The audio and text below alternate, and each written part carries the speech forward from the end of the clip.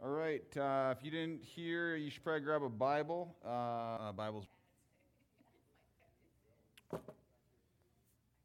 There's Bibles right there if you need one, the mustard-colored ones. What would you say, butterscotch? Okay, wheat-colored ones. Okay.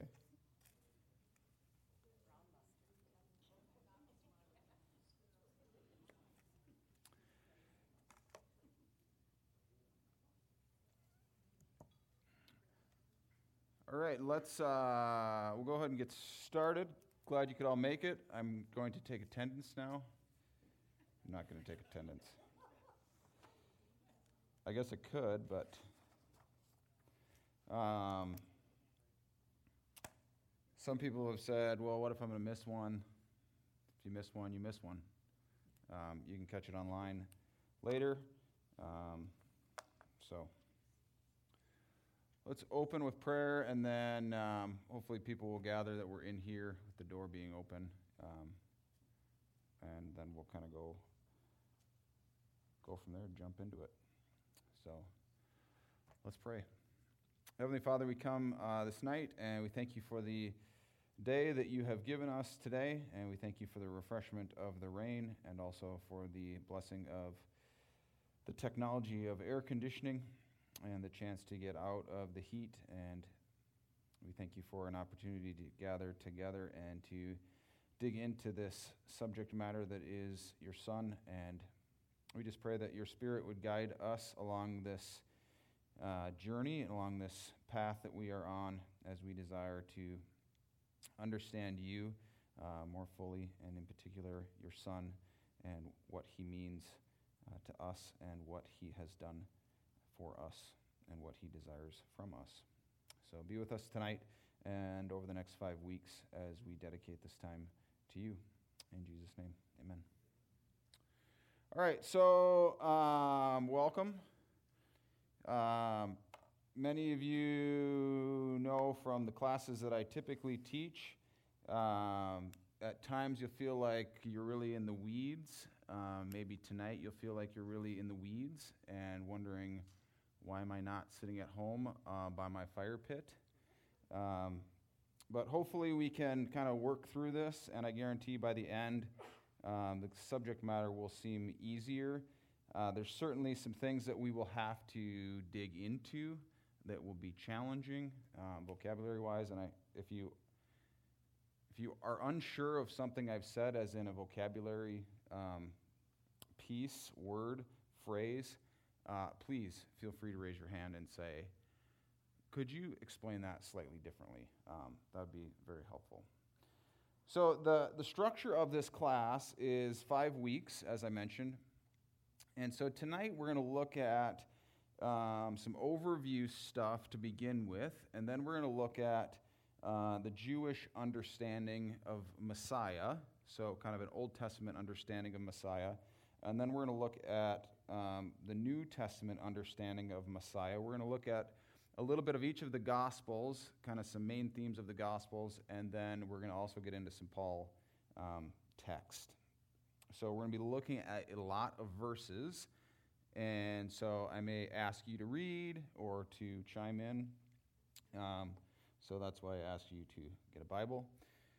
If you want paper to take notes, there's paper and pens back by the sound booth.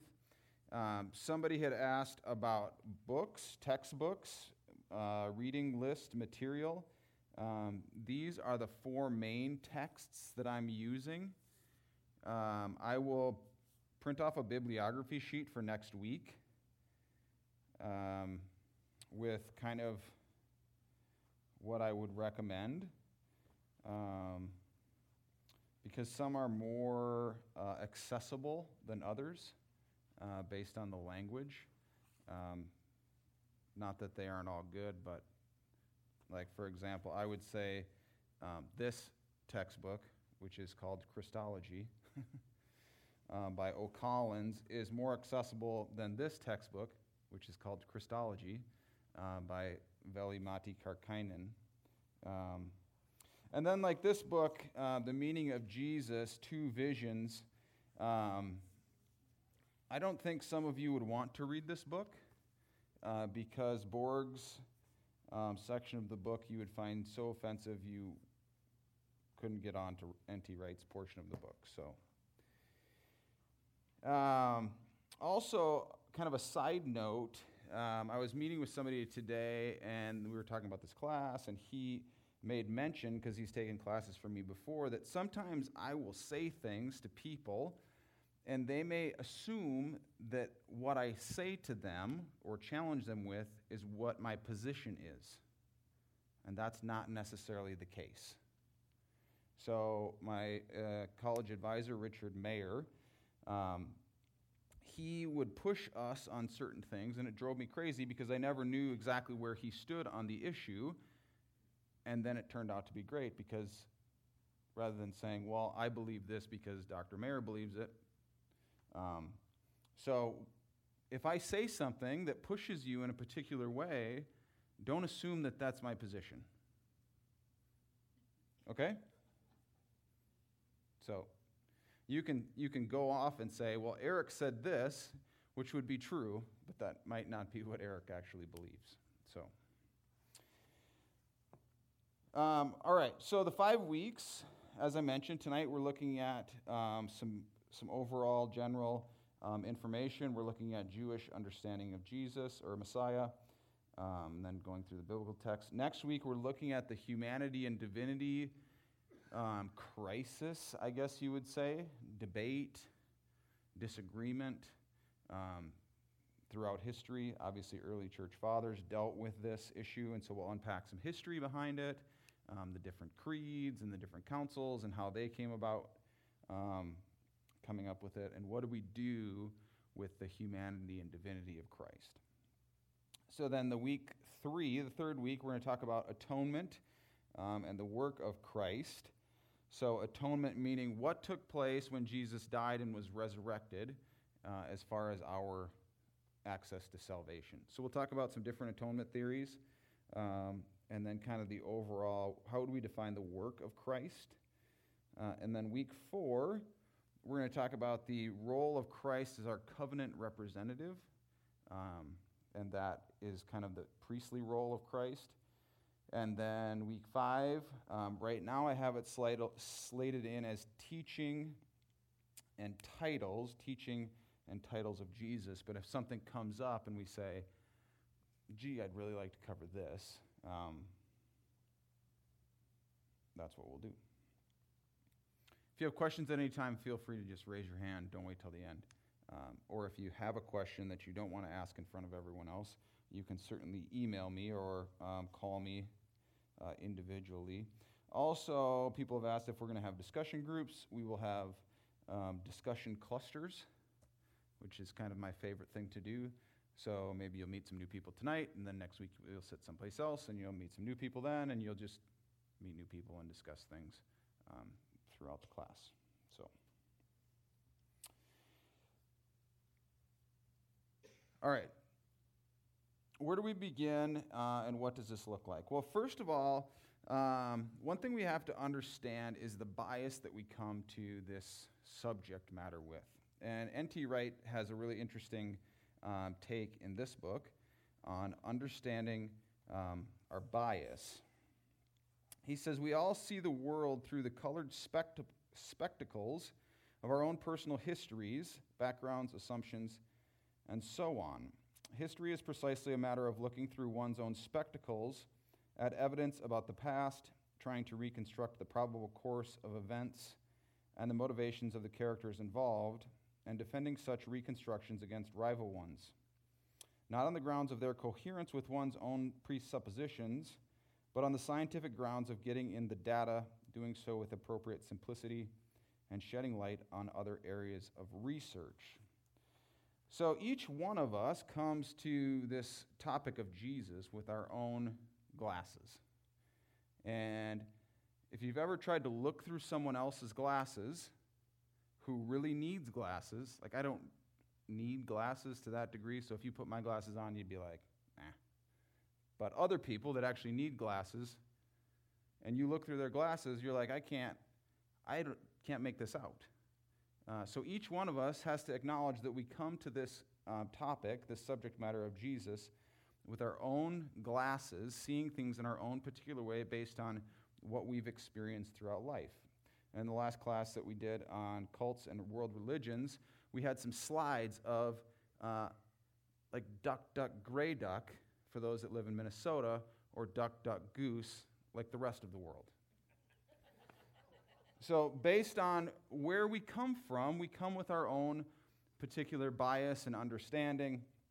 And so our worldview skews how we see who Jesus is. For example, when we talk about the atonement, and we talk about the vast majority of atonement theories that exist about Jesus, they're all Western-based theories of atonement. They're based on the judicial system. They're based on a guilt culture. Well, for someone who lives in Asia, who's in a shame-based culture, like in Korea, the concept of guilt is not nearly as powerful as the concept of shame. And so how do we understand from our perspective things about Jesus, and then how do we allow people from other contexts to inform who Jesus is? It's kind of looking at one side of a multifaceted object.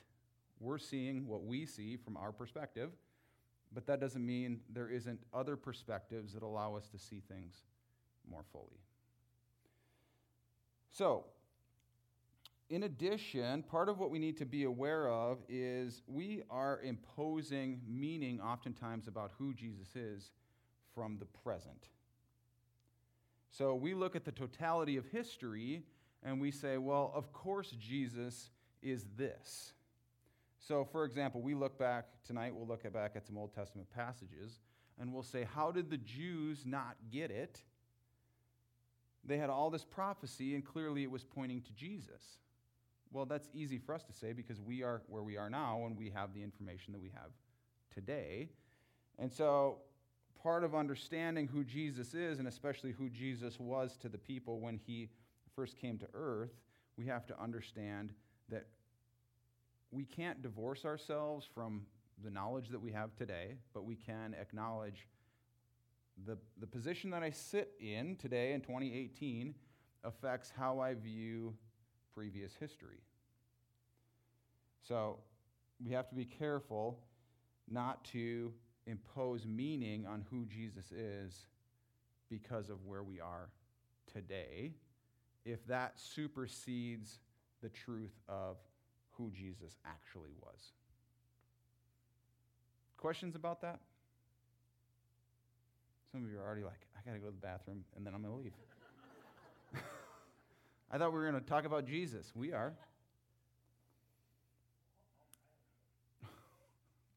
Anyone other than Chuck have a question?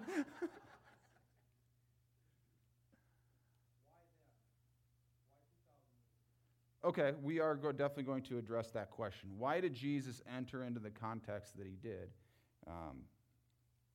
And there certainly is some great speculation on why he did that. I think part of it was timing. BC was kind of coming to an end, and so he felt like he would come at the right time. Just fresh start, like why do we start New Year's resolutions on January 1st? Like he said, I'm just going to come right here, BC, we're getting down to 1. Here I come. So the other thing is we have to look at how do we know Jesus? And one of the authors talks about this concept of, obviously we're in this room where we have windows, but let's say we were in an interior room and we couldn't see outside, but we could hear rain on the roof. And we could say with great certainty, or with a fair amount of certainty, I believe that it's raining outside. Or we could actually go outside and experience the drenching of the rain. And that's in hopes of what we're going to do throughout this kind of class and throughout our spiritual journeys is we can come to great knowledge and understanding of who Jesus is from an intellectual perspective. But the point of this 5 weeks, this 8 hours, is that we would immerse ourselves in who Jesus is and experience that. And so I want to warn us against making this an intellectual pursuit. So the first thing we need to talk about is this idea of sources. Because how are we to know who Jesus is? Well, Jesus didn't write any books. He doesn't have his own autobiography. And so what are the sources that we use to understand who Jesus is? And what I want us to hopefully train our brains and our vocabulary to do is when we talk about Jesus, we say Jesus, because that is his name, versus Christ, which means Messiah, or the Messiah, which we'll talk about tonight. So there's this idea of all of the multitude of sources that exist in our lives, and one of them is history. And for the vast majority of time, history is often used as a weapon against faith.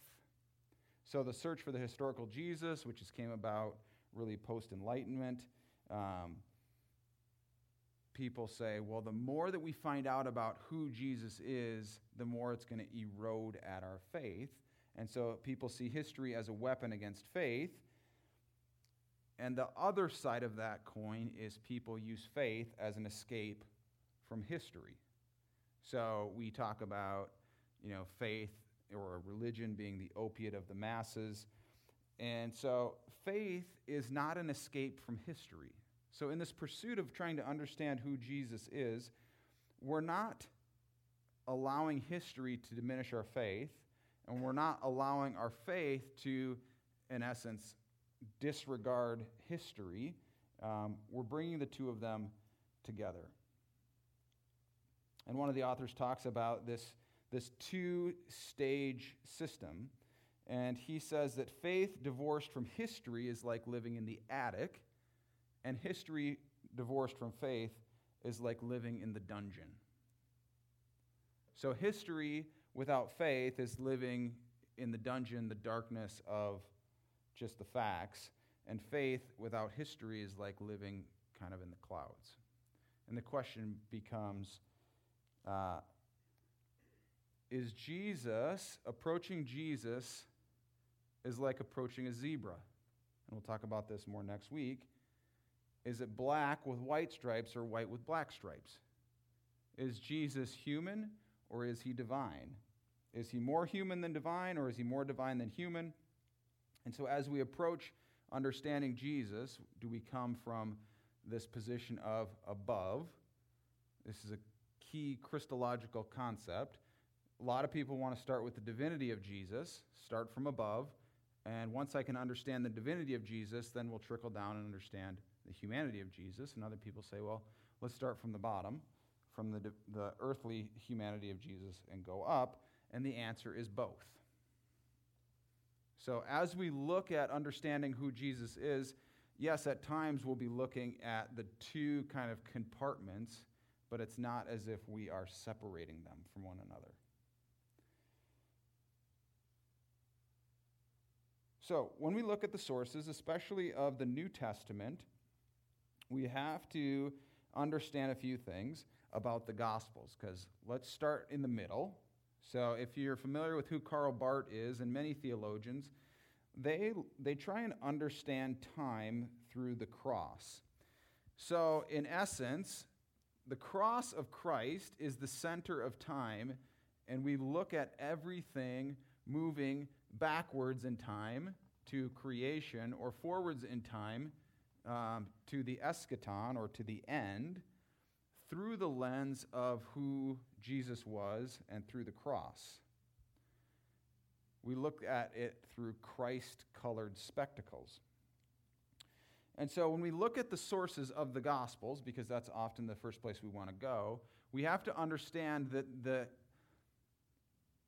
the layout of the New Testament is not chronological in the sense that these books were written first. But when we look at the Gospels, Mark comes first. Mark was written first. And then Matthew and Luke came about basically about the same time. And then there's this outlier, Q, And then there's John, who's like floating someplace else because he is different. So when we look at the sources of these books in understanding who Jesus is, we have to say that, okay, Mark is probably the primary source for understanding the life and ministry of Jesus. And then Matthew and Luke more than likely played off of their understanding of Mark and this Q person text, which the Q scripture, you say, why isn't it in our canon? Because it wasn't really discovered or didn't really become a big thing until about the 19th century. And it's a group of sayings or teachings of Jesus. So if you ever hear anything about Q, it's the teachings of Jesus.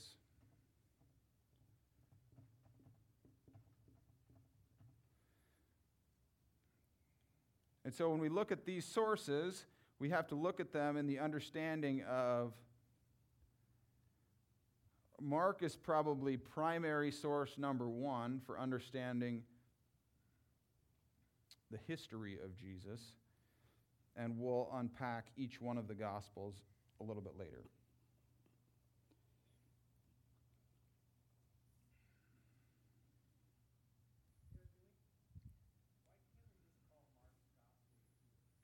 The Gospel of Peter.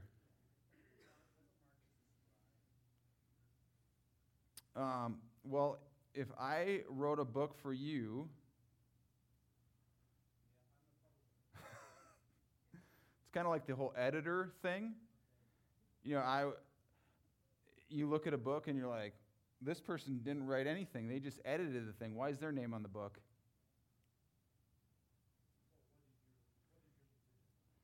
So why do we continue to call it Mark?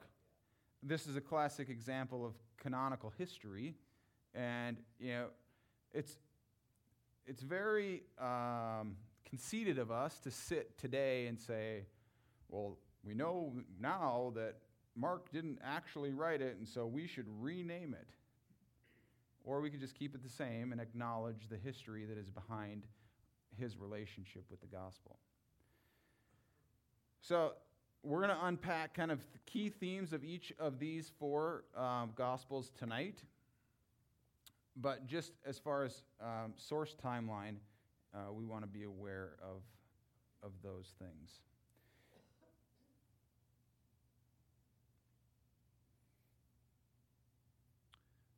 So the biggest thing that I think we oftentimes forget is that Jesus was a Jew. It's kind of like writing, Jesus loves you on the board. It's like, well, duh. Well, not duh. Because for most of us, we don't think of Jesus as a Jew. We think of Jesus as a Christian. Jesus was first and foremost a Jew, born into a Jewish context, with Jewish parents, raised in the Jewish tradition, and who tried to uphold his Jewish faith throughout his life. Now, we had talked a little bit about this. Why did Jesus enter into the world when he did? Well, if you are familiar with the history of the Jewish people, things were not going well for the Jews before Jesus shows up. And in about 63, so 63 BCE, the Roman Empire was really starting to take over. And the Jews, yes, they'd come back from exile and all of these things, but things were not going well for them. And they were experiencing this pressure from the Romans, and the boom of city life was starting to take place, and the peasants were moving out of the farms and out of the country into the cities, and they were being controlled by the Romans, and the Hellenistic culture was running rampant.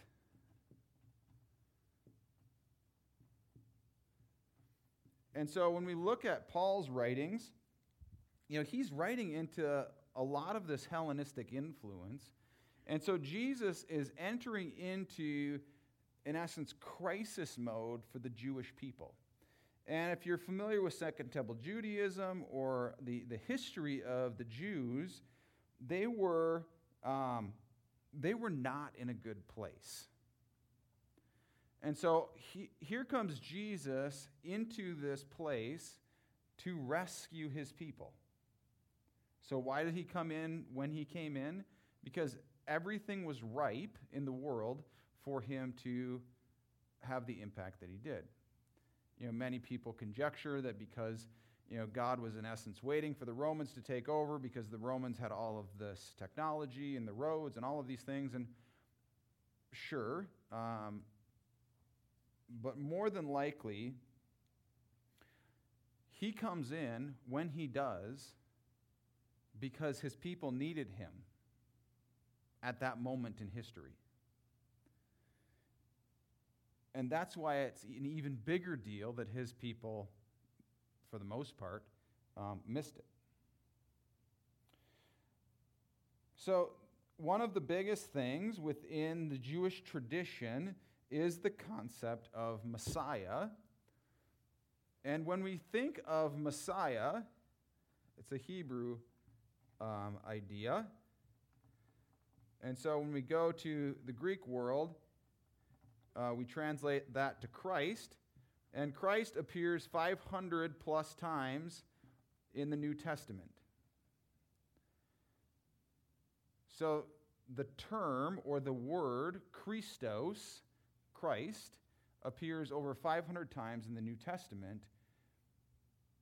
Kind of important because Jesus is the Messiah that has been promised to the Jewish people, and again, somehow it gets missed. So when we look at Jewish history and when we look at the Old Testament, there's a number of factors that we want to be aware of in how the Jewish people understood who the Messiah was. And when we look at Jesus, there's really this Trinitarian office holding that Jesus has, and it's king, prophet, and priest. So Jesus' role when he enters the scene is the fulfillment of the king piece of the Jewish tradition, the prophet, and the priestly role that the Jews were waiting for. So if we look at Ezekiel chapter 34,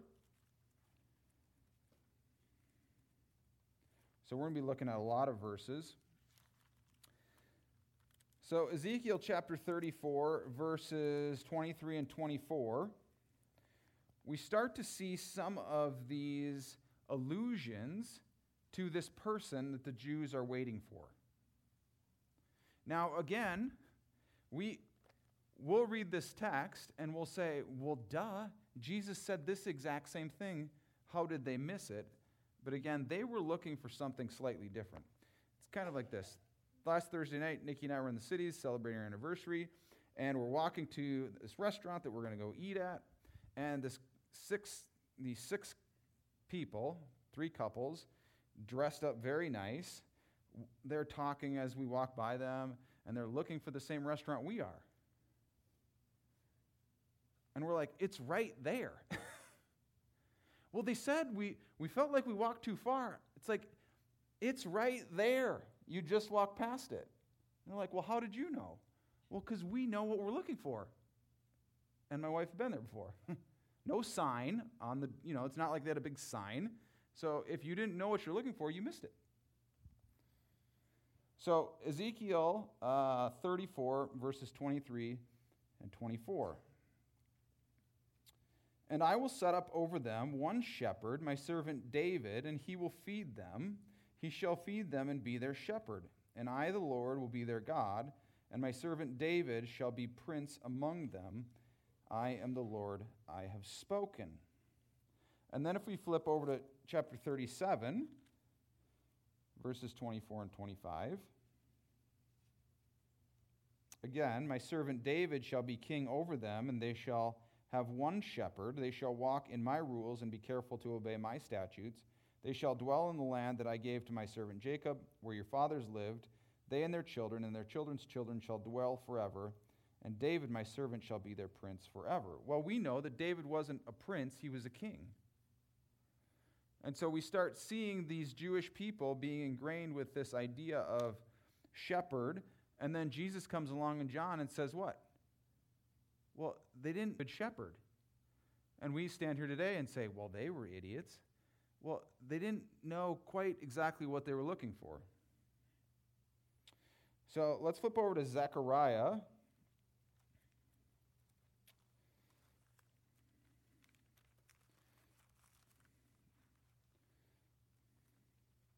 I thought about marking all these passages, and then I was like, I'm going to have so many pieces of paper, I'm not even going to be able to find them. Zechariah is right before Malachi. Verse 9 of chapter 9, getting into the priest or the kingly position. Verse 9 and 10 of chapter 9. Rejoice greatly, O daughter of Zion. Shout aloud, O daughter of Jerusalem. Behold, your king is coming to you. Righteous and having salvation is he. Humble and mounted on a donkey, on a colt, the foal of a donkey. I will cut off the chariot from Ephraim, and the war horse from Jerusalem, and the battle bow shall be cut off, and he shall speak peace to the nations. His rule shall be from sea to sea, and from river to the ends of the earth. So again, we start seeing these people are like aware of this concept of who Jesus is going to be. But again, it didn't quite seem to click. So let's look at 13:7 of Zechariah. Awake, O sword, against my shepherd, against the man who stands next to me, declares the Lord of hosts. Strike the shepherd, and the sheep will be scattered. I will turn my hand against the little ones. So we see, again, Jesus and this allusion to who Jesus will be, but somehow it gets missed. So it's not that the Israelites, the Jews, were looking for a Messiah. But based on where they were at situationally, their understanding of what they were going to be getting did not match up with who Jesus was when he showed up. So again, let's look at 1 Samuel chapter 9. And we see this concept of the anointing of the king. And 1 Samuel 9 and 10, Saul is chosen as king, and he is anointed as king in chapter 10.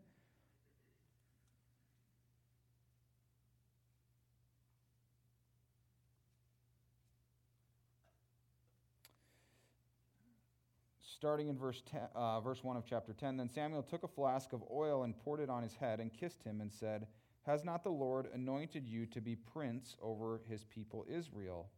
And you shall reign over the people of the Lord, and you will save them from the hand of their surrounding enemies. And this shall be the sign to you that the Lord has anointed you to be prince over his heritage. So throughout the history of the people of Israel, God provides them these great anointed kings, and what do these kings do? They rule. I mean, that's what a king does. He rules over a land. And when you look at the line of kings, the good kings, because after, once we start getting into the bad kings, it never really turns around again. But if your whole life and your whole history is God providing you with these powerful kings, and you're told the Messiah will be a king, and Jesus shows up, you're like, yeah, this isn't what we're looking for. We're looking for the king that's going to help us get out from underneath this Roman rule. Let's look at John, the Gospel of John, chapter 6. And I suppose that guy walk in? Somebody just was out in the gathering space. Oh, there he is. All right, cool. I was just going to make sure that you weren't lost. John chapter 6, verses 14 and 15.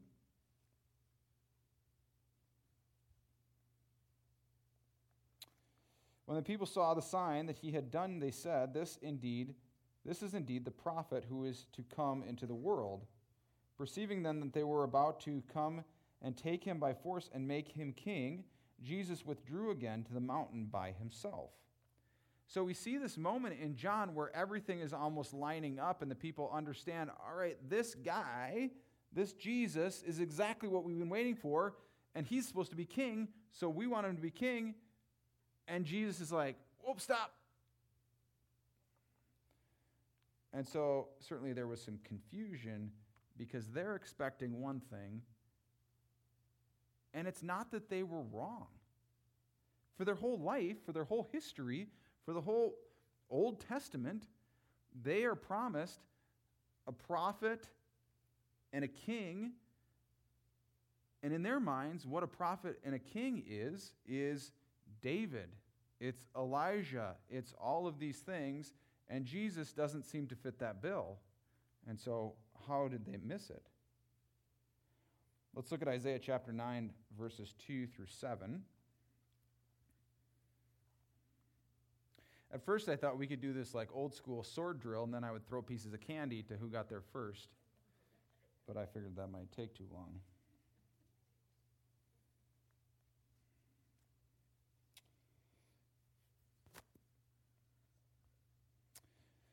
Isaiah chapter 9, verses 2 through 7.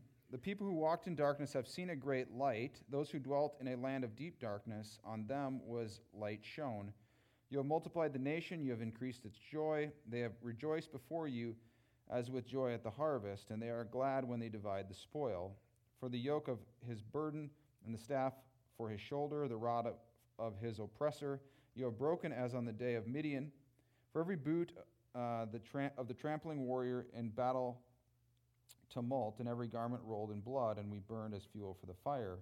For to us a child is born, to us a son is given, and the government shall be upon his shoulders, and his name shall be called Wonderful Counselor, Mighty God, Everlasting Father, Prince of Peace. Of the increase of his government and of peace there will be no end on the throne of David and over his kingdom, to establish it and to uphold it with justice and with righteousness from this time forth and forevermore.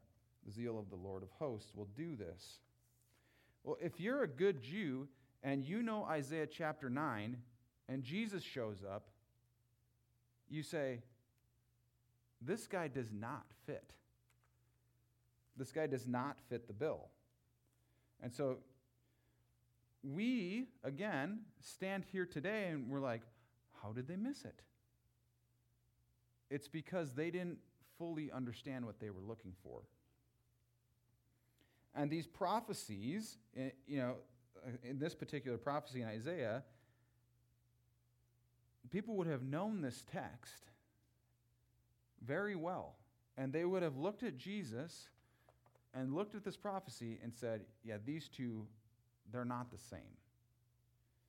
And so we have to understand, again, the Jewish context to which Jesus enters into and the fact that he was a Jew.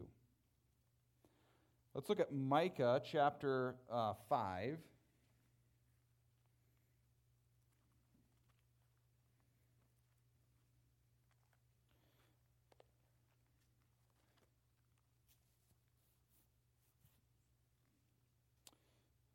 Verses 2 through 6. But you, O Bethlehem, Ephrathah, who are too little to be among the clans of Judah, from you shall come forth for me one who is to be ruler in Israel, whose coming forth is from of old, from ancient days. Therefore he shall give them up until the time when she who is in labor has given birth, and the rest of his brothers shall return to the people of Israel. And he shall stand and shepherd his flock in the strength of the Lord, in the majesty of the name of the Lord his God, and they shall dwell secure. For now he shall be great at the ends of the earth, and he shall be their peace. okay, again, you say, we get the point. But they were not living in peace. So Jesus shows up, and it's not like these people are living in peace. And even after Jesus is crucified and is resurrected and leaves, ascends back to heaven, peace did not exist. In fact, for the Jews, it got way worse. So, hopefully, through all of these passages, we kind of start to see the Old Testament understanding of a Messiah didn't fit with Jesus from their perspective. What they were looking for, Jesus didn't match up. And yeah, Jesus said all of these things, so maybe there would have been some correlation, but not necessarily the case. If we look at Deuteronomy chapter 18, we're just covering the waterfront tonight. Yeah.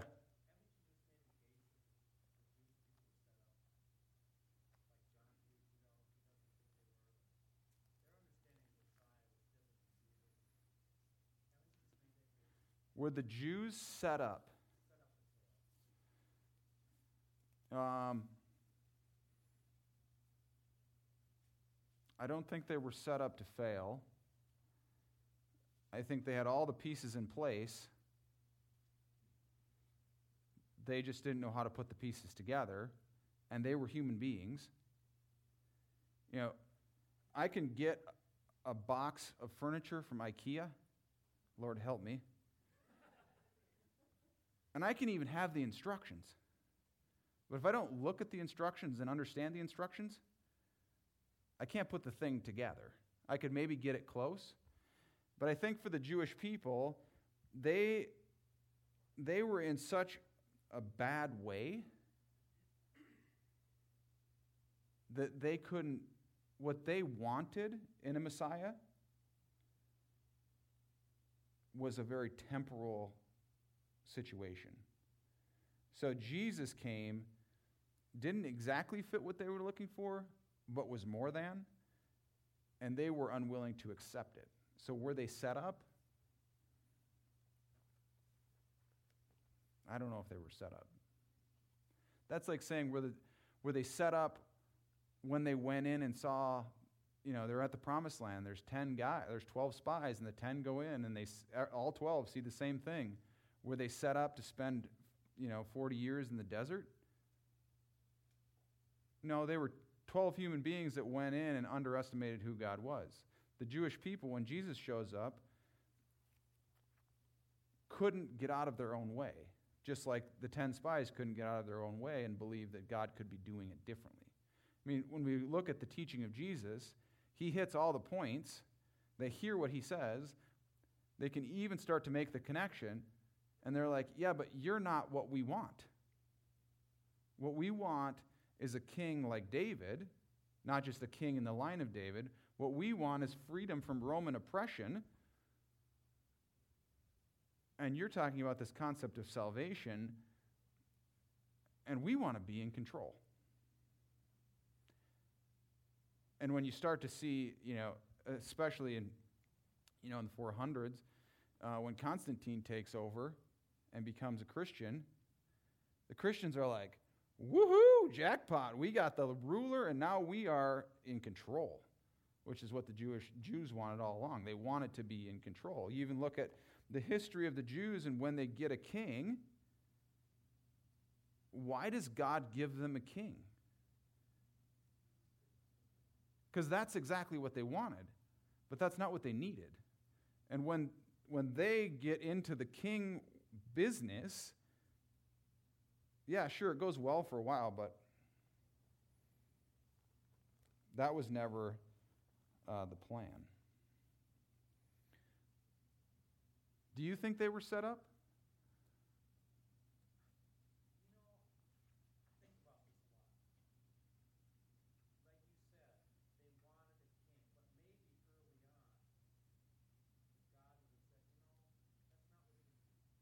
That's what he said.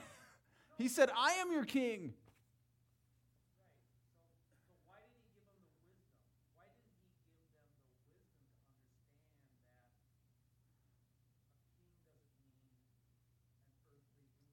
Why didn't he give them the wisdom to understand? My name is Eric, and I do what I'm told. Right? I mean, that's the whole sin game. Like, okay, I'm telling you, this isn't what you want. You know? I tell my son, don't do that with your dirt bike, and he does it anyways, and then he breaks it, and I'm like, I told you so.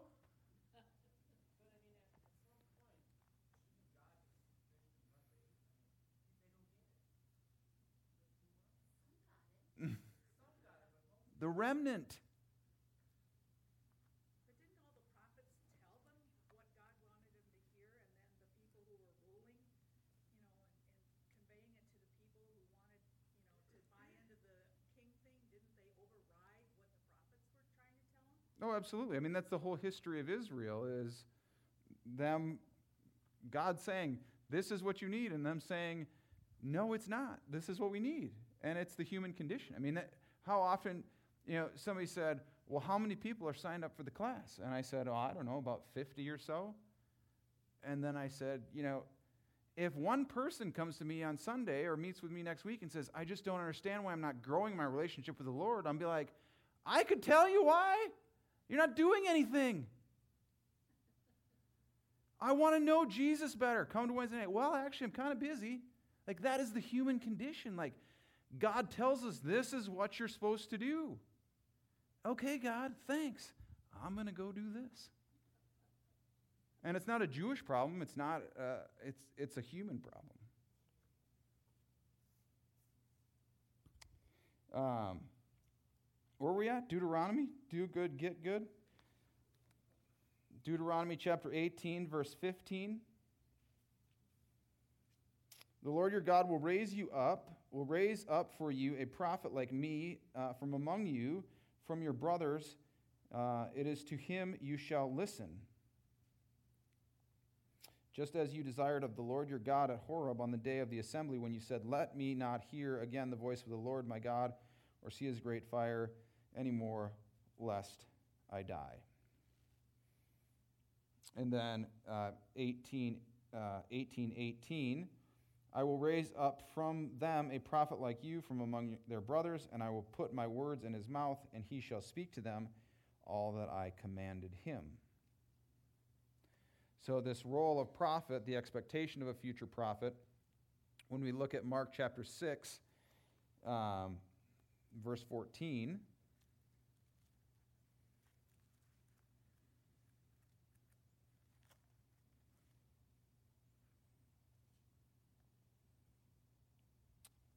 King Herod heard of it, for Jesus' name had become known. Some said John the Baptist has been raised from the dead. That is why these miraculous powers are at work in him. But others said he is Elijah, and others said he is a prophet like one of the prophets of old. But when Herod heard of it, he said, John, whom I beheaded, has been raised. So even then, these people are like, this Jesus is a prophet like the prophet of old. And then if we look at John chapter 1, verse 21,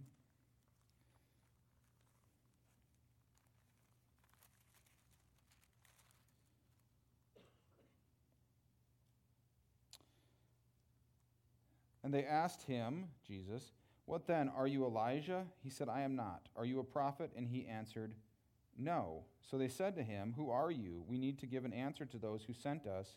What do you say about yourself? He said, I am the voice of one crying out in the wilderness, make straight the way of the Lord, as the prophet Isaiah. Sorry, talking to John the Baptist.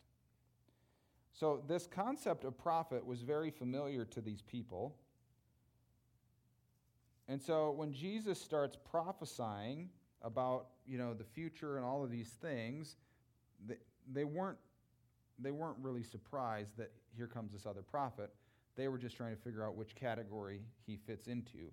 Is it John the Baptist? Is it Elijah? Is Elijah coming back? And then in addition, we look at this idea of priesthood. So king, prophet, priest, and Jesus functioning as a priest. We'll talk a little bit more in 2 weeks when we talk about atonement, and then also when we talk about this idea of a covenant representative. So Leviticus 21, Genesis, Exodus, Leviticus.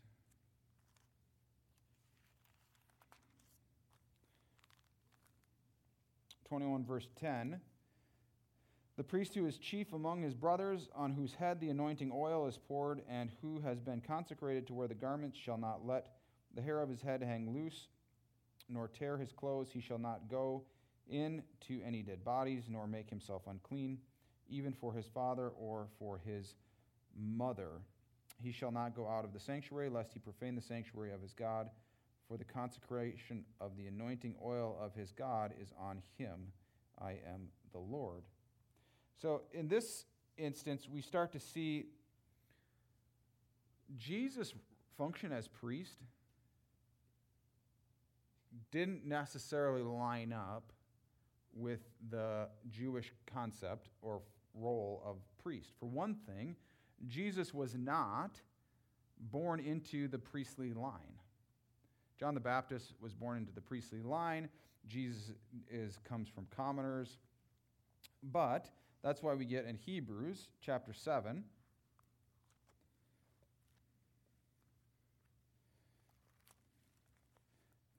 the priesthood of Melchizedek. So Hebrews chapter 7,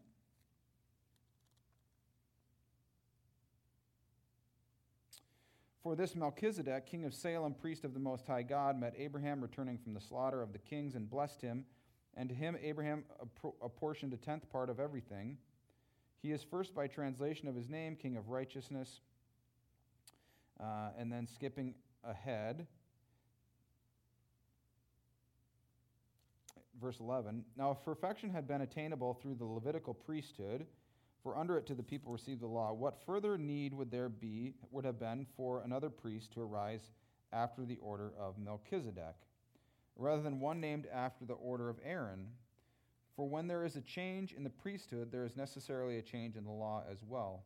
For the one of whom these things are spoken belonged to another tribe from which no one has ever served at the altar. And then he goes on to make the connection that Jesus fits within this line. His priestly function fits within the order of Melchizedek. So this certainly is not an exhaustive connection of the Old Testament, but it fits kind of these three functions, these three offices that Jesus holds: king, prophet, and priest. Questions about? Any questions about these Old Testament connections?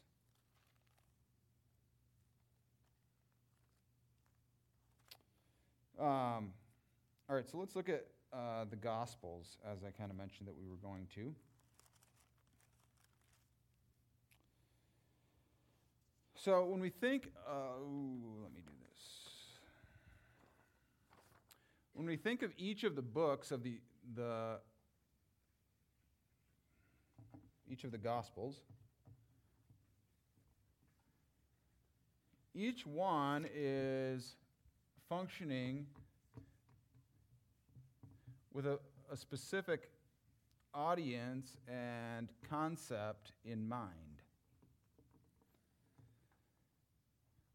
So Paul's writings were published before Mark was written, and so you might think, well, let's look at some of Paul's Christology, some Paul's understanding of Christ, because he was published first. But there was a whole oral tradition, and so the reason why we focus so much on the Gospels is because of the firsthand eyewitness interactions that they had with Jesus. So when you think of Mark's main kind of theme is this idea of suffering servant.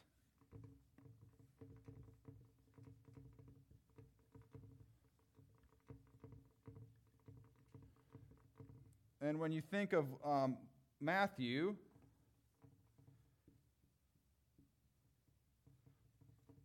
Matthew's main theme is King of the Jews.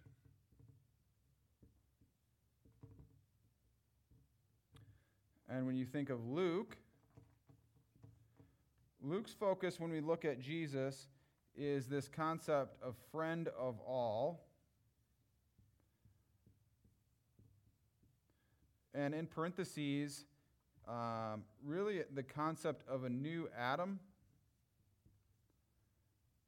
which I say everyone.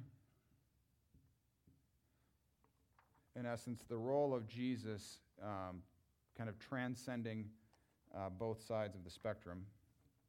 And then John, when you think of John's gospel, really John, his focus is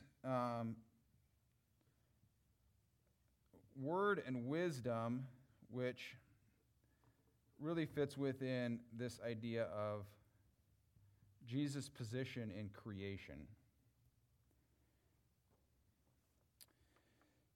One commentator says John's portrayal of Jesus is by far the most human of all of the portrayals of Jesus. Because when we look at John's gospel, if you remember, we just finished it this last year, you see these human accounts of Jesus and these very human experiences.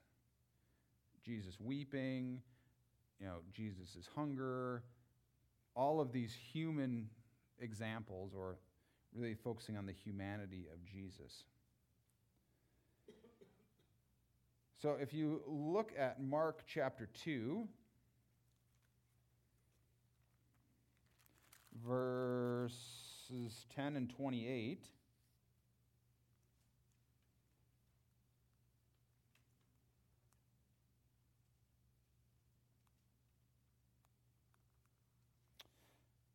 actually, let's look at verse 9. So 2:9. Which is easier to say to the paralytic, your sins are forgiven, or say, rise, take up your bed and walk? But that you may know that the Son of Man has authority on earth to forgive sins, he said to the paralytic, I say to you, rise, pick up your bed, and go home. And then in verse 27, and he said to them, the Sabbath was made for man, not man for the Sabbath, so the Son of Man is Lord even of the Sabbath. So Jesus serving his people becomes a big theme within the book of Mark.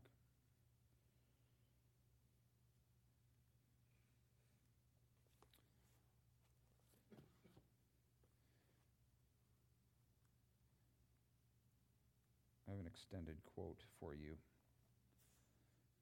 from this. Karkainen is the author of this Christology. It says, for Mark, Jesus is the Messiah, the Son of God, because he fulfills the destiny of the Son of Man. Were Jesus not to fulfill this destiny, he would not be God's messianic Son. Markan Christology, then, can be summarized in the terms Messiah, Son of God, the Son of Man. And yet none of these can be understood adequately apart from Mark's narrative. For the Christology is in the story, and through the story we learn to interpret the titles. And so Karkainen gets to this interesting thing that we have to understand when we look at the Gospels.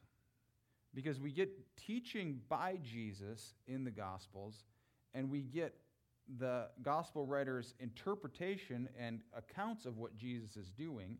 And so we're doing a lot of extrapolating about the connections that exist between Jesus' actions and who Jesus is.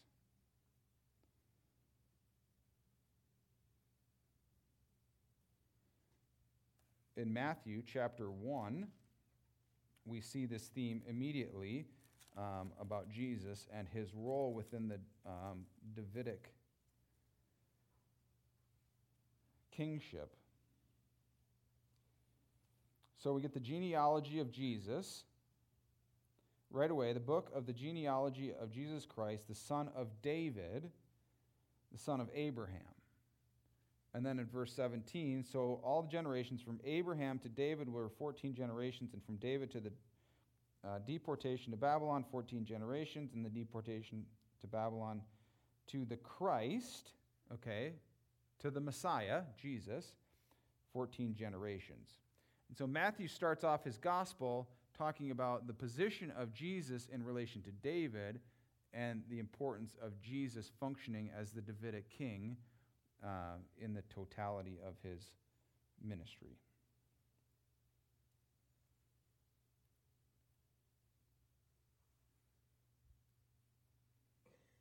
Any questions on kind of this super Cliff's Notes version, kind of thematic breakdown of the Gospels?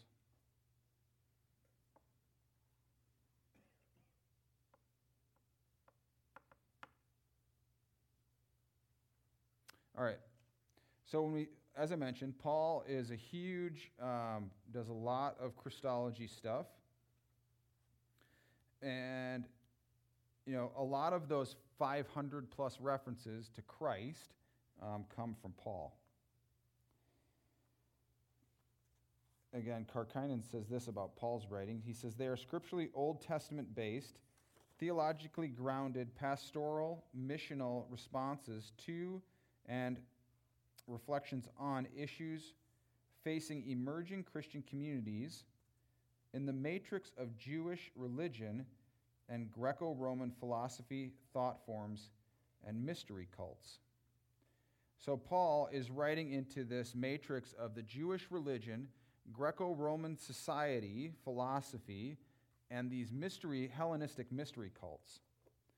And so when Paul is writing into these contexts, and he's writing these letters, and he's trying to get people to understand who Jesus was, he's no longer alive on earth then, and who Jesus is to these people, part of what he is doing is he is framing the understanding of Christ, of Jesus, within those contexts that people would understand. So if we look at 2 Corinthians chapter 5,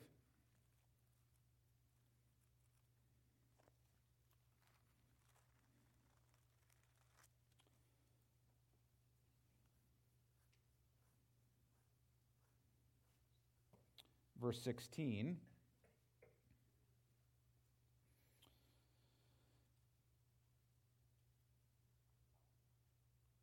from now on, therefore, we regard no one according to the flesh. Even though we once regarded Christ according to the flesh, we regard him thus no longer. Therefore, if anyone is in Christ, he is a new creation. The old has passed away. Behold, the new has come. All this is from God, who through Christ reconciled us to himself and gave us the ministry of reconciliation that is in Christ. So you see, right there, it's like Christ, every other word, because he's trying to get the Corinthians to understand that Jesus had this messianic function.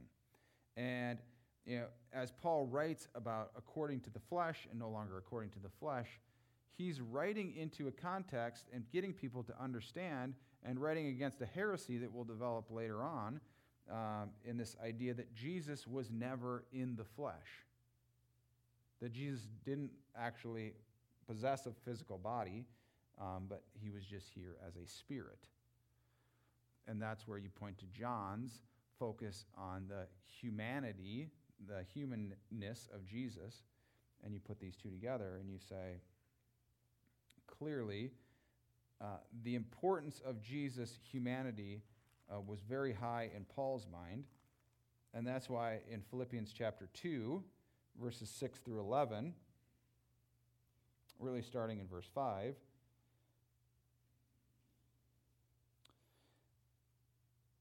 have this mind among yourselves, which is yours in Christ Jesus, who though he was in the form of God, again, as Karkainen mentioned, he's writing into a Greco-Roman philosophical form world, and so he uses some language that they're going to connect with.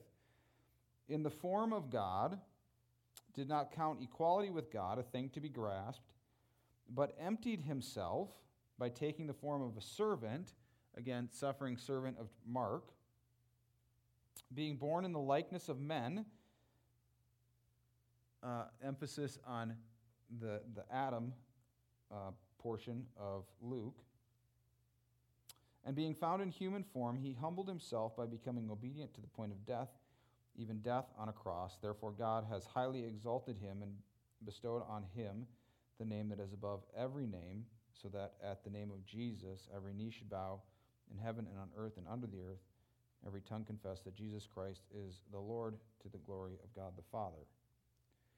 So Paul makes this big case that Jesus, when he became man,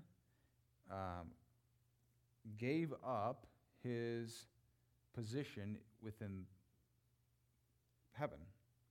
And we'll talk about this next week in this concept of emptying, self-emptying, and how do we work with humanity and divinity in the same sentence. So again, let's look at another Paul text, Galatians, so back a few pages. Galatians 4 through 7.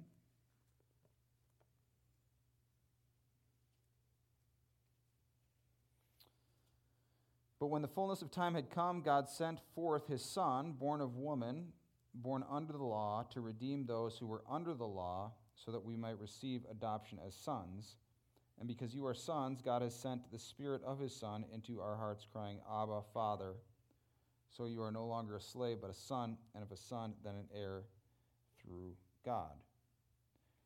So Paul, again, is focusing on key concepts, and one of the biggest key concepts about Jesus in Paul's time is the humanity of Jesus. And so he makes it a point again and again and again that Jesus was a living, breathing human being. And in that, if you remember back to Romans chapter 5, Paul also says, through Adam, sin enters the world, and through the new Adam, Christ, sin is taken care of. Again, in the same vein, in the same line of humanity. So you can see how the divinity of Christ can be easily diminished. Like if we make this big push for the historical Jesus, is what it's called, and I will say if you come across this idea of the historical Jesus, it's not an evangelical pursuit. Like it's not a bunch of followers of Christ, followers of Jesus that want to understand Jesus better. The pursuit of the historical Jesus is very much a textual, critical, historical, intellectual pursuit of the actual human being named Jesus. So, if you're like, I was reading this article on the historical Jesus, probably never going to say that, but maybe after tonight you will. And so there was this movement and this push to prove that Jesus actually existed as a human being. And if you've read Lee Strobel's book, The Case for Christ, it's the same kind of vein and concept, is how do we understand the humanity of Jesus and also the divinity of Jesus, which is what we're going to talk about next week. But you can't understand who Jesus is without understanding how he fits, obviously, within the text of Scripture. Because we understand who Jesus is, we understand his being through his doing.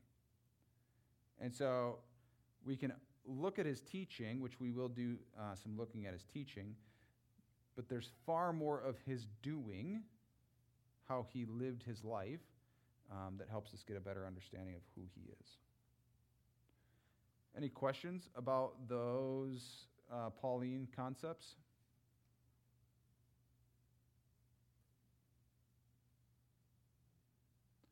All right, so what we're going to do now is break up in groups of 5 to 7. Okay, so 5 to 7. So 6 would be great. 7 would be okay. 8, no. Don't be, what we just talked about. So 5 to 7, and we're going to discuss these 3 questions. I'm going to write these on the board so you don't have to think about them too hard. What do you think of when you think of Jesus? Is there an aspect or title for Jesus that you find more helpful? So we talked about some of his titles, but there's obviously many more. And then the last question, how do you work through your own biases when trying to understand Scripture? So, what do you think of when you think of Jesus? Is there an aspect or title for Jesus that you find more helpful? And how do you work through your own biases when trying to understand Scripture? So, group up in 5 to 7 people. I said 5 to 7 because if you have 3 couples, then you have 6. But then if you have a few single individuals, then you can get the 5 or the 7. But you can't get the 8.